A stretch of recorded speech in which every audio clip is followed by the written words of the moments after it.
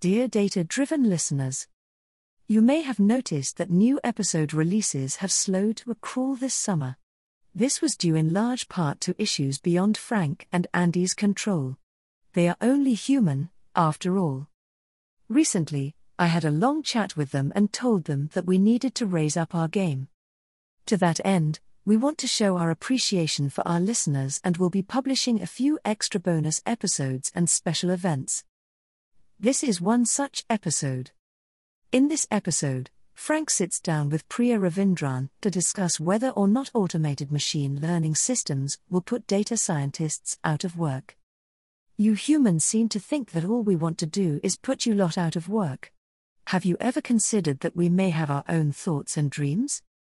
Now on with the show. Today with me, I have a special guest. It's Priya Ravindran. Hopefully I pronounced that right. And she is coming at us from the Millennium Falcon. From her home theater somewhere in the great state of Texas. If you have any questions, please post them in the chat. I'll leave that window up. And today we're going to talk about something I historically had been very skeptical of, automated ML.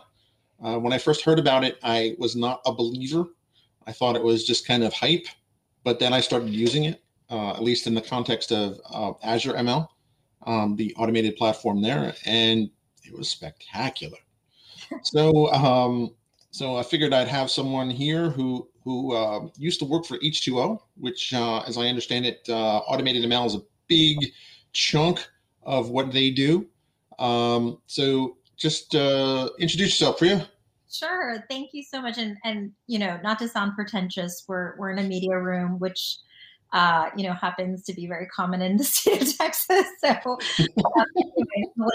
Millennium Falcon is my mural in the back.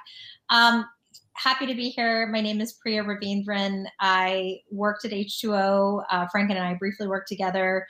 And I've been in the AI ML space for the past 5 years. So it's really been an interesting experience to see it firsthand how the space is getting revolutionized with auto ML and AI solutions. So happy to chat about all of the above.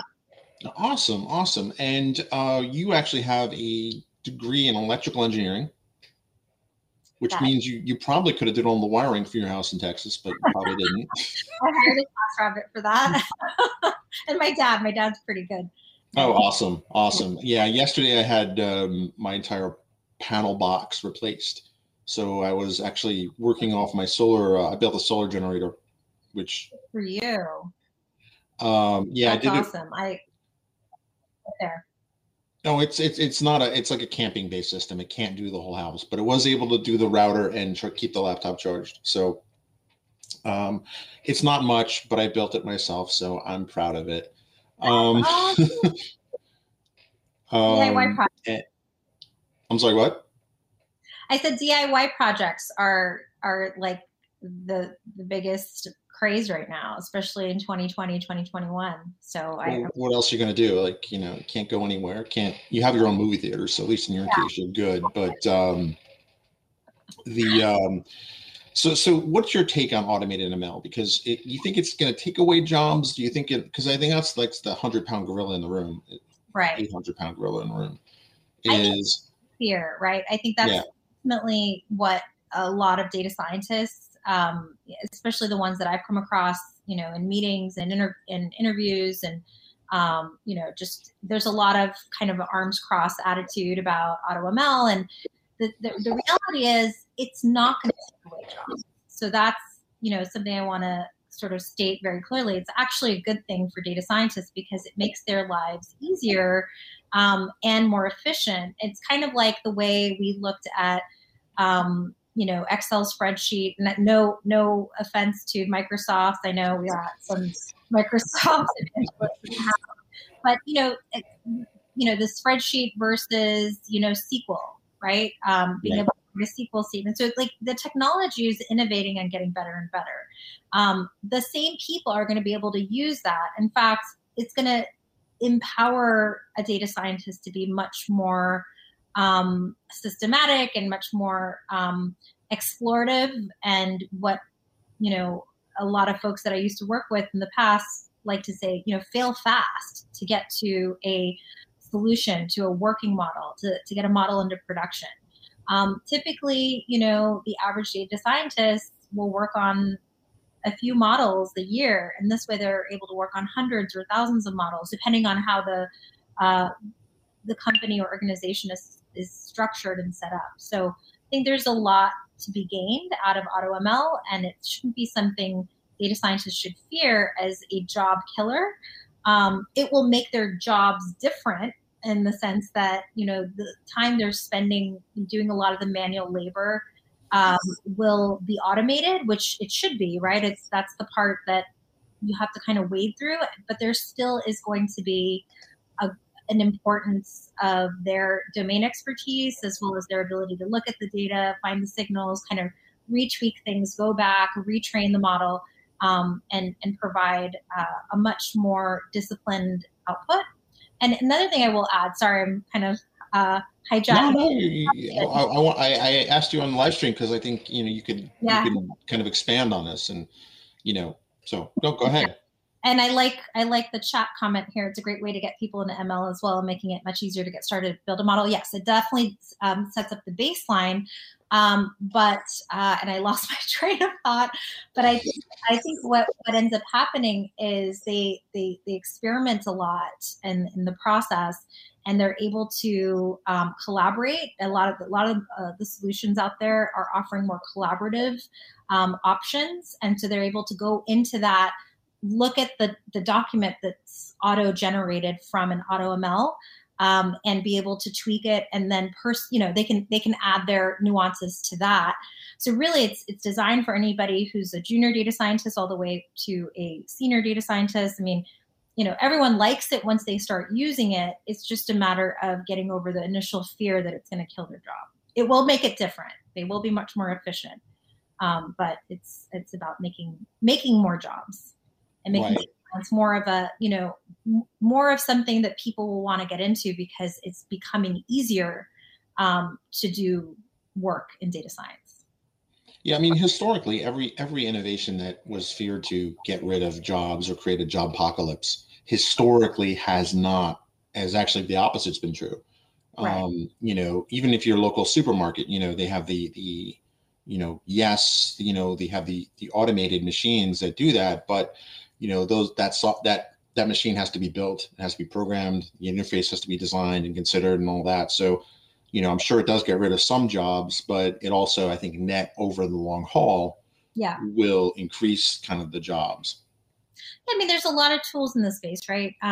Data science isn't operated in a silo to kind of work together with your data architect, your data engineers, your systems folks, your business folks to get the right data, right? And then it's sort of a overall, factory line of different types of jobs. So there's a lot to do in this space, and there's a lot of tools that are making the work in this space much easier and much more efficient, but there's still people that need to man the system. So in a way, it's kind of like we're not taking away from anyone's ability to do their job and be passionate about data science. We're just making it much more efficient and much more thorough. Here's the thought that I forgot. So initially, in feature engineering is one of the capabilities of many AutoML solutions. When you do feature engineering, which is one of the, I think, most important part of the data science process, it takes a long time to get there. But when you get there, you're doing the feature engineering. It is just almost impossible to do the number of simulations that you could potentially do with a machine, right? So you can do, instead of 100 features, maybe you're getting thousands of features. And there's just, the simulation is just much more effective with a machine, just like it is with a calculator, or just like it is with SQL, to be able to generate the output that they're looking for. So. Yeah, that's true. And I also think that, when I was at Microsoft and I was selling kind of Microsoft makes a lot of tools. Yeah. And John Wood is an awesome guy. We used to work together at Wintellect, and he has a great YouTube channel. You should definitely check it out. He basically talks about .NET ML, which is another way to get people who are more developer focused into the ML space. And I don't know, John, is there an automated ML kind of flavor or capacity to ML.NET. I wasn't sure, but I think you hit on a lot of things there. Is like, this isn't going to take away jobs, and I think if anything, what I have seen personally is when data scientists are overloaded, right? Like if anything, they have, probably running at about 2 to 2.5 times capacity. And so there is apparently an automated ML aspect to ML net. And John is actually going to be on a live stream next. So yeah. So maybe we can talk about that. But I mean, ultimately, where I have noticed that it sells, when I was selling it for Microsoft is, there's this one customer was a utility company in Pennsylvania, kind of the Philly area. And basically you go through, they had this data set and they really didn't want to work on it. It was just somebody in the corner office had this wild hair. And I think you and I can appreciate that. Had this wild hair and they wanted to solve this problem right away. And they were already booked out 3-6 months in advance. And I just said to him, I was like, look, why don't you run automated ML on it, right? It was a classification problem, which we'll get into that next. Yeah. But basically it's just run it overnight, go home, have dinner, play with the kids, see what it says in the morning. And that sold it right there, is that, it was just kind of like, here's an ad hoc thing. Was it a perfect model? No. Could a person do better? Yes. But that person is booked straight out for 6 months and somebody wanted it yesterday. So it really becomes this kind of this amplifying effect. And, so what types of ML problems can automated ML tackle? The Microsoft product does classification, regression, and time series. And obviously, I didn't just drink the Microsoft Kool-Aid. I swam in it. Everything. So what does the larger automated ML kind of world look like? I think the larger automated ML world incorporates, and forgive me, I'm not a data scientist, so if I'm saying things that are incorrect or at least not wholly true, I know what I know, and there's a lot that I know. So, but H2O was able to solve for classification, multi-classification, time series, NLP. With TensorFlow and then now with computer vision, I'm sure there's a lot of stuff that can be done with images, video, and the sky's the limit. I think we're going to start to see many more different types of technologies be able to read and consume all kinds of data. And I think the world of unsupervised learning versus supervised learning is going to just start to grow exponentially. Mm-hmm.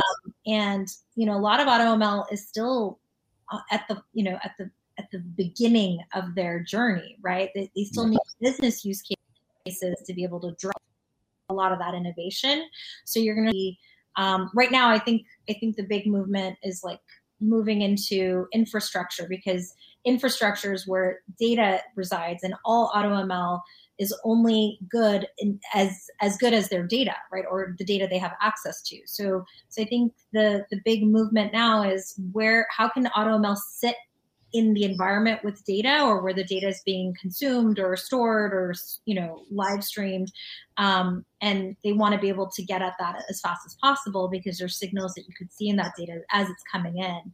And so in terms of business use cases, I think we're still scratching the surface of what's possible. So we've worked together and we've sat in on a lot of conversations where there's a lot of just throwing spaghetti at the wall, which is great if you have a think tank and an innovation center in an organization that does that.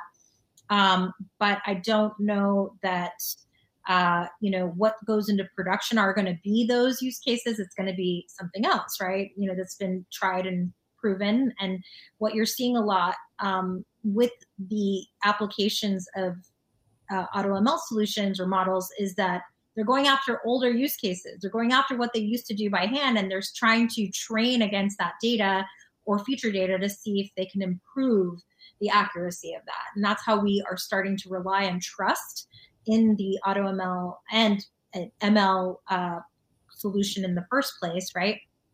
And then it's taking that learning and then applying it to newer use cases that haven't even been explored at all, even by hand. So I think there's a lot to to discover. And we'll start to see that journey in the next maybe 10 and 20 years.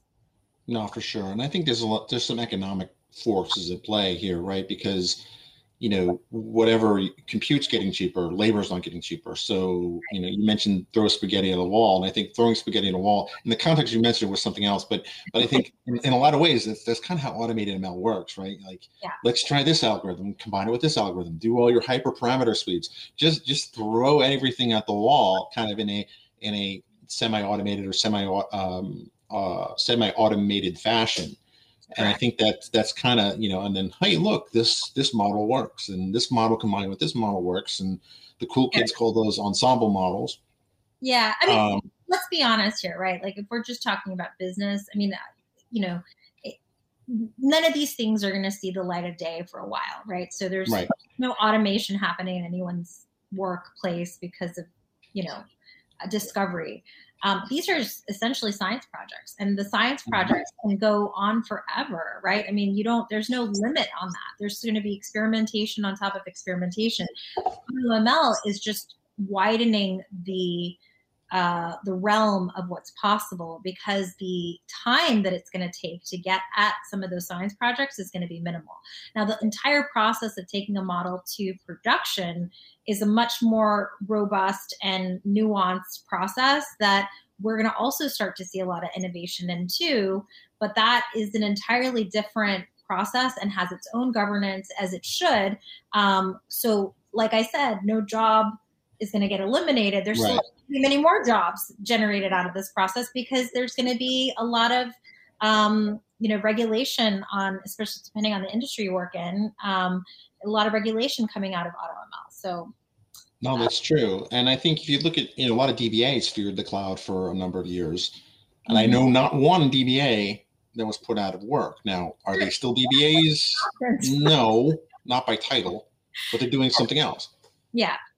Well, and this is why I call myself a technologist. Like, you never join a job, or, you don't never join the workforce in technology thinking you're going to do that one job for the rest of your career. It's just not like that. If you think that, then you're going to go obsolete pretty very quickly. So, by essence, technology is meant to be innovative, right? So if you're going to pursue a career in technology, you have to be prepared to change your career a few times, or learn different tools, or learn different ways that industry is changing, and adapt quickly, because that is essentially what the true essence of technology is. So, people that are getting into data science, are thinking about that, studying that in school. There's a lot of innovation in technology and products and solutions out there, but expect it to change over, especially because we quite haven't figured out everything, and there's a lot more to learn. So sorry, that's my little philosophical approach. That's your little inspirational speech. No, it's true. Like when I used to speak to high school kids, and when I as part of a Microsoft kind of volunteer thing, it's like, if you don't like continuous learning, this is an awful field. You'll do fine for about 5 years. You don't like change. It's an awful field. Right. No, exactly. Just doing your own thing. Or, there's a lot of different jobs in technology, I mean, now we're kind of veering off the topic, but you can, HR person is going to be an HR person, right? Right. Company. So you could get into technology, but you may just have a job that's not going to change. But data science for sure is going to change. And there's just going to be many more spin-offs as a result of a lot of the innovation that's happening. Well, that's true. I mean, you go back enough long ago, like, there was one web developer, and then it became a web development team, and then there are people focused on graphics, people focused on SEO, and then people focused on the back end stuff. Like it kind of spread like a like weeds, I guess, kind of spread out. So we have a question from Thomas Duclos. Thomas is awesome. Automating the process of applying ML end to end additionally offers the advantage of producing simpler solutions, faster time to market, and models that will often eventually outperform hand designed models. I would mostly agree with that. I think the ML ops, I think you didn't use the term ML ops, but you were basically referring to ML ops. Yes. In terms of that. And that, you see this kind of particularly as IT departments get more agile, development and operations they talk to each other twice a year, maybe 3 times a year. One was the company picnic, the other one was the holiday party, and every other time they interacted, it went poorly. But I think they realized that in order to be more agile, if you're doing one release a year, then you don't have to talk but more than once or twice a year. Right. If you're doing a release a quarter, then you have to talk a lot more frequently. In some extreme cases, you're rolling out a new version of your website daily, right? Or hourly. Like, you have to have a system and automation in place. And I do foresee the day when ML will be like that. You look at a site like Amazon, where they tweak the constantly, and they do A/B testing constantly. Yeah. And they have to have an automated system in place, along with a pretty well stocked and well staffed team to manage all that. Yeah, I mean, it's shocking. I mean, the frequency at which things get updated, I mean, that's just going to continue it's going to be almost virtually real time, right? Right. So I think, yes, I was speaking about ML ops, and I do think that that space actually has a lot of growth, right? Because I think a lot of the focus has been in the training side of the model, and then now the production side is a whole other world, right? And there's a lot that's going to be and has been produced in terms of companies that are focused on, drift, or focused on model monitoring, or focused on, regulation. Is this being responsible enough, right? There's a whole concept of responsible AI, which is really exciting and interesting. I want to see how that changes with social issues and things that are happening in our court system, right? That we're going to start to see a lot of legalities and lawsuits, and in a good way, that's going to continue to evolve our practice of AI in a way that we can trust it, and it's not biased, if you will. Right. So I think there's just a lot that will come out. So yes, I agree with Thomas on the fact that it does produce faster time to market value. However, I think in the process of doing that, we're going to see a lot of errors. So it's going to take some time for all this to calibrate, and it will continue to innovate. I mean, we're going to have newer social issues, newer bugs, or newer gaps that we aren't, or blind spots that we aren't focused on. And so that we'll find a way to automate that as well. And it's a really exciting time to be in this space if you like change. So. Right, you have to like change. But I think that what's interesting is kind of where the exploration into explainable AI, which is strictly speaking, I guess, is not responsible AI, but it has to play a part in that. Yes. So explainable AI uses AI methodologies, right, to explain the model it just built. It's actually using AI to explain AI, and it's amazing how nuanced that's getting as well. And yes, it's one of the reasons, again, not to plug H2O, Sri can thank me later, but that's one of the reasons why its AutoML solution sold very well, is because of the explainability part. Very few AutoML solutions, at least when it came out, were focused on that. And so I think it was one of the first companies that focused on explainability. And I know a lot of other companies have, caught up and, are doing much more innovation. So I think that's really fascinating, because it's telling you in layman's terms, as simple as they can, why the model chose or predicted what it did using other AI capabilities. But in that is going to be a lot of regulation and monitoring and validation. So we're just going to start to see that part of the industry explode. No, absolutely. What are your thoughts? Do you think there's going to be an AI winter? Or do you think there's just innovation? It's just been exploded. Like, I'm just curious, because I think every company is going to go through its own winter, right? Because it's so competitive and things are moving. I think someone told me recently there were 9,500 pre-IPO startups, and I think that was an AI ML. And wow, yeah, so it's time for a culling, isn't it? Yeah, and it's interesting when we think about that, because a conservative mindset would say, okay, not all of these companies are going to make it, sure, but most of them will, right? Because they will all, just by virtue of competition, they will fail upward towards success. Even though one will be leading the pack, the other, out of 10, the other 8 will follow and one will fail, right? So Right. kind of look at the overall just trajectory of AI companies, I think there will be winters for some of these companies because the innovation is just not going to be able to keep up. In fact, some companies, they're still evangelizing products that are 10 years old, right? There's been no innovation. There's maybe a little bit of pivoting toward market fit, but really the core technology hasn't changed. And you can see that with a lot of the other traditional technology companies as well. They haven't really changed their platform. They've just added features or spun it out as something new. So yeah, I think there will be winters. It'll just be staggered across the realm of AI companies that focus on one aspect of the AI journey. Will there holistically be an AI winter? And I guess it depends on how you're defining winter. I'm thinking that where it just ceases to innovate completely. I doubt it. I think we're gonna see a hockey stick sort of growth. I think we're gonna start to see consolidation and things like that, which is very typical. What happened in the database industry, Right. Well, that's true. Or BI in general, like a lot of BI companies just started to just get consolidated.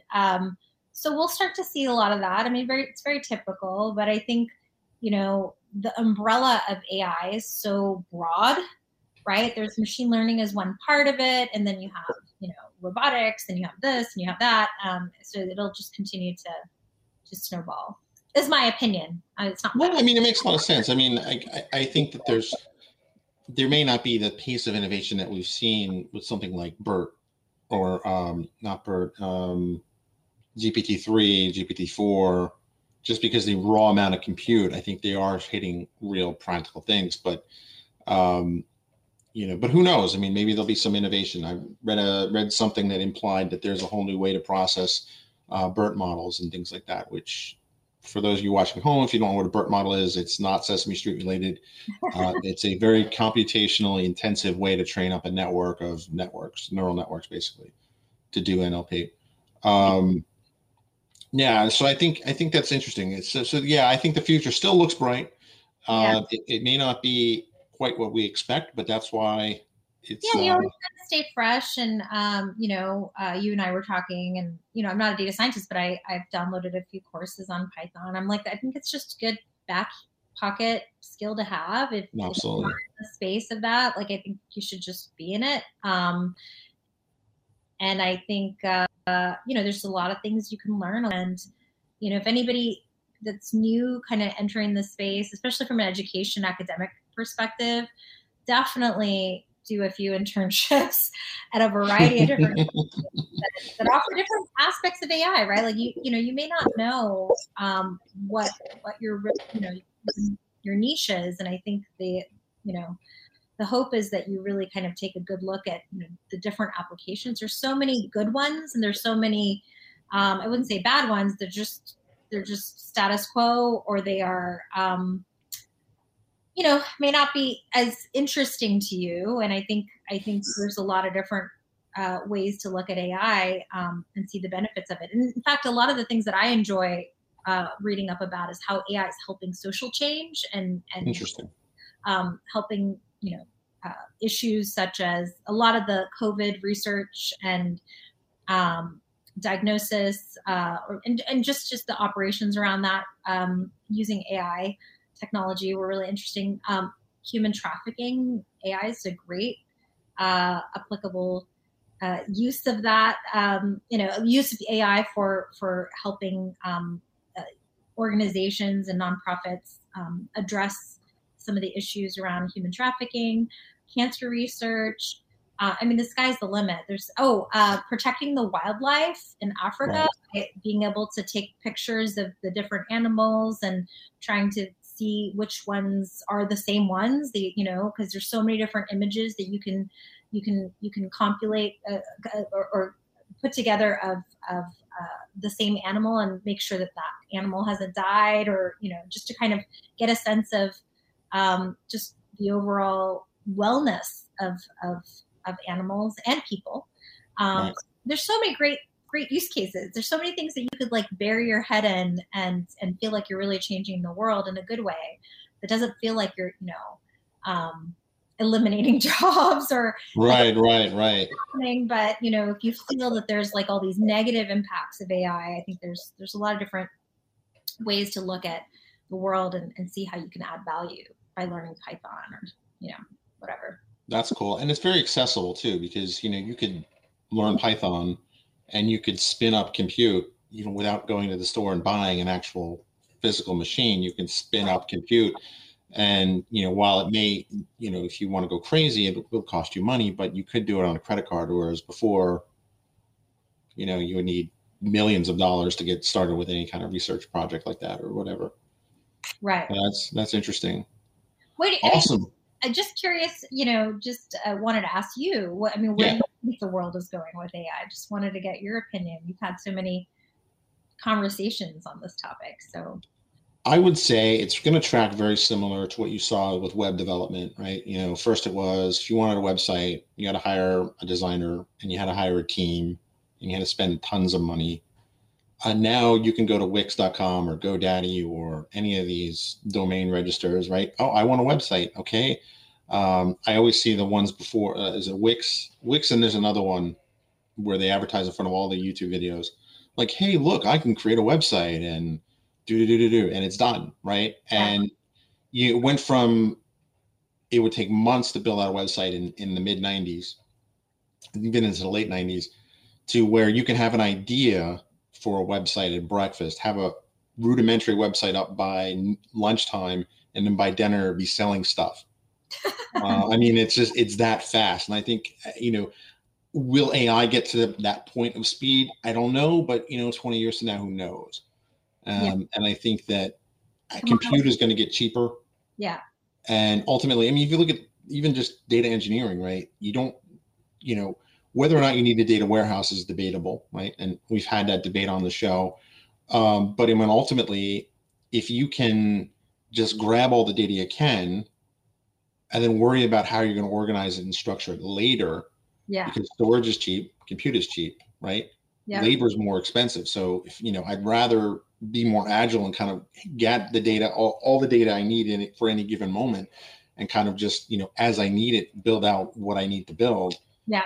I think that model is going to, have trickle effects throughout kind of the rest of the industry and arguably the economy and society, right? Because low skilled jobs, I think, are on the chopping block, and they have been for a while. So you can't say you're surprised at that. But in terms of, you look at the automated kiosks at McDonald's or your supermarket, the actual customer service aspect of it is also being replaced with chat bots and things like that. So I think that there's going to be a shift into higher skilled labor and more agile kind of people who are willing to learn. Well, I'm just curious. You mentioned web developers. What do you think all the web developers from the 90s are doing now? I think, I was one. So, my path was, I spent a lot of time writing user interface, kind of either through the web or for, I deviated into tablet-based systems and mobile apps. Unfortunately, it was Windows Mobile. But,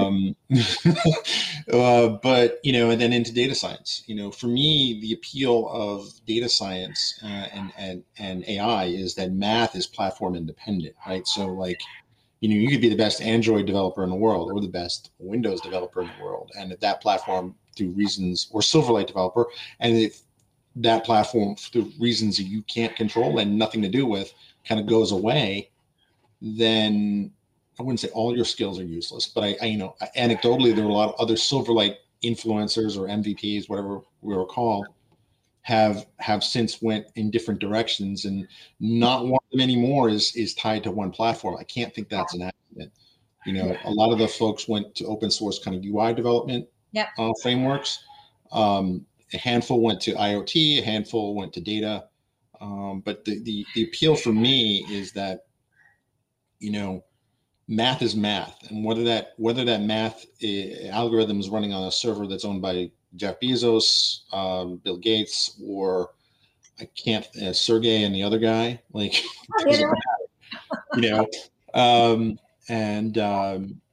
So I mean, I think for me that was a life lesson. Like, larger things at play can kind of alter your marketability and skills. And I kind of, maybe I'm a dense learner. Like I was a Java developer for a while, and part of it was when I was living in Europe, and the platform in Europe was something called oh my God, I can't think of the name anymore. Dynamo, HTTP Dynamo. Okay. Was a very popular platform in Europe. When I moved back to the States, WebSphere had dominated everything.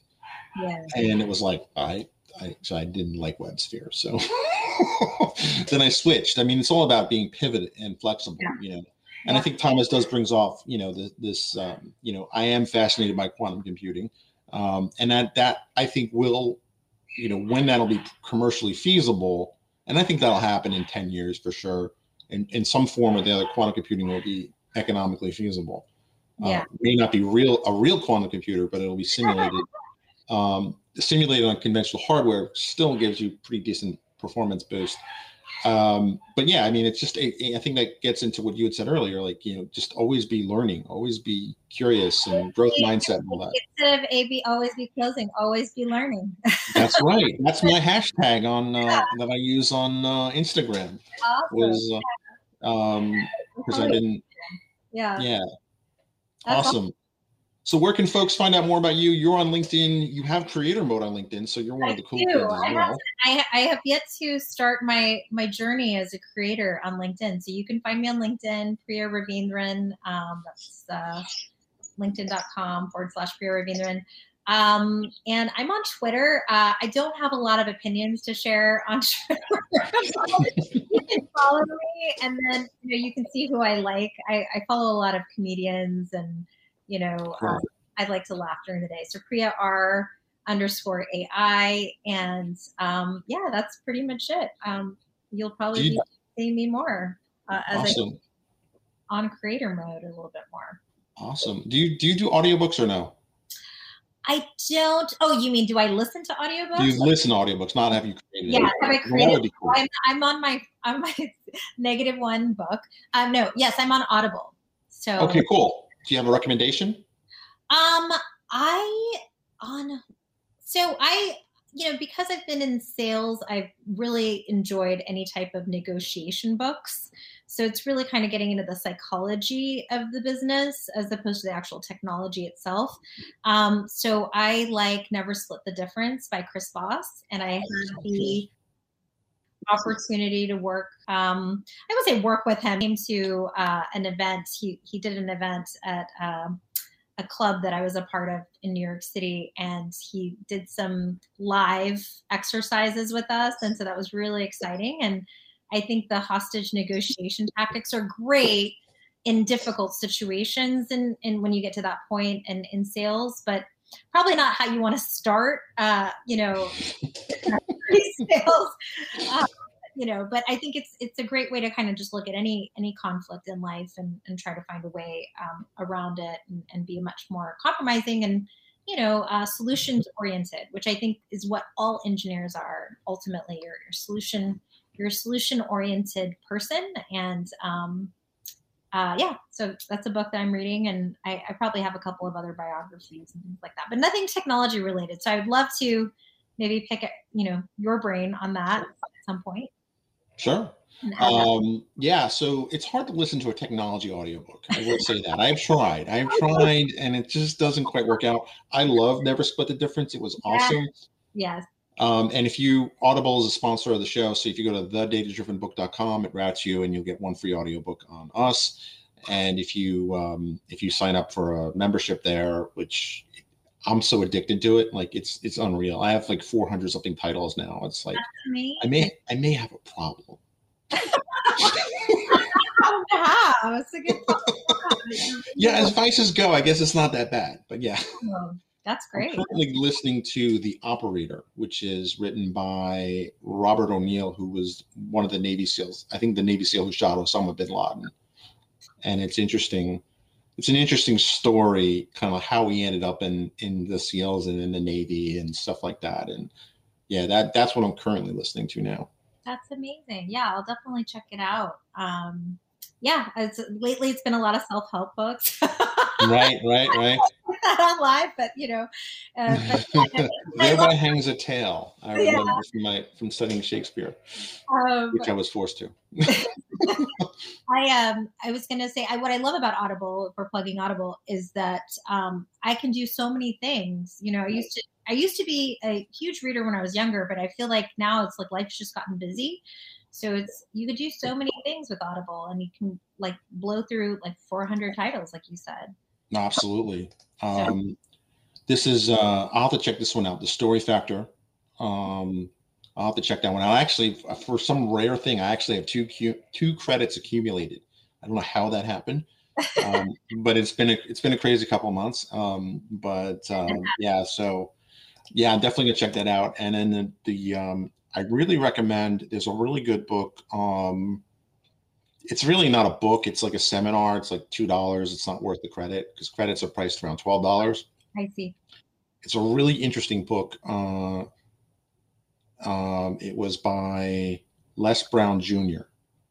And he was the son of Les Brown, who I think he's still alive, but interesting character. But he was a motivational speaker, and he kind of talks about a little bit about what it's like being a teenage son of a motivational speaker, and it was pretty fun. Little funny moments in there. And another book that I read or listened to a couple of years ago that I really enjoyed. It was a lot. It was like a 30-hour book. It was Titan, and it was about the rise of the Rockefeller family. Oh, I want to read that. That was awesome. Reading all the, Succession is one of my favorite shows on HBO. But I like hearing about empires. I mean, the Rockefellers were an empire, really. Right. And they talk about his early childhood and stuff like that. And you can't help but draw parallels between him and Bezos, because it's like, they had a lot of things in common, and their approach to things was very much in common. Yeah. And that's another excellent book. I'm telling you, it's a little bit of crazy, a little bit of, thinking way out of the box. And to learn, right? It's inspiring, but also scary. So. Absolutely. Awesome. Well, thanks for having me. I need more coffee. Thanks for joining me here on the live stream and showing me your really cool home theater. Thank you. I love the couches and stuff like that. The red, yeah. Really cool. The red couches and the Star Wars stuff. That's cool. Yeah. And thanks for joining. And hopefully we'll see you. I'll be a guest on your stream and vice versa. Yeah. But it's been awesome. It's been awesome speaking with you as well as working with you. And yes. I'm going to roll out the fancy graphics to end the stream. Awesome. Thanks, everyone. Thanks for listening to Data Driven. We know you're busy and we appreciate you listening to our podcast. But we have a favor to ask. Please rate and review our podcast on iTunes, Amazon Music, Stitcher, or wherever you subscribe to us. You have subscribed to us? Haven't you? Having high ratings and reviews helps us improve the quality of our show and rank us more favorably with the search algorithms. That means more people listen to us, spreading the joy. And, can't the world use a little more joy these days? Now, go do your part to make the world just a little better and be sure to rate and review the show.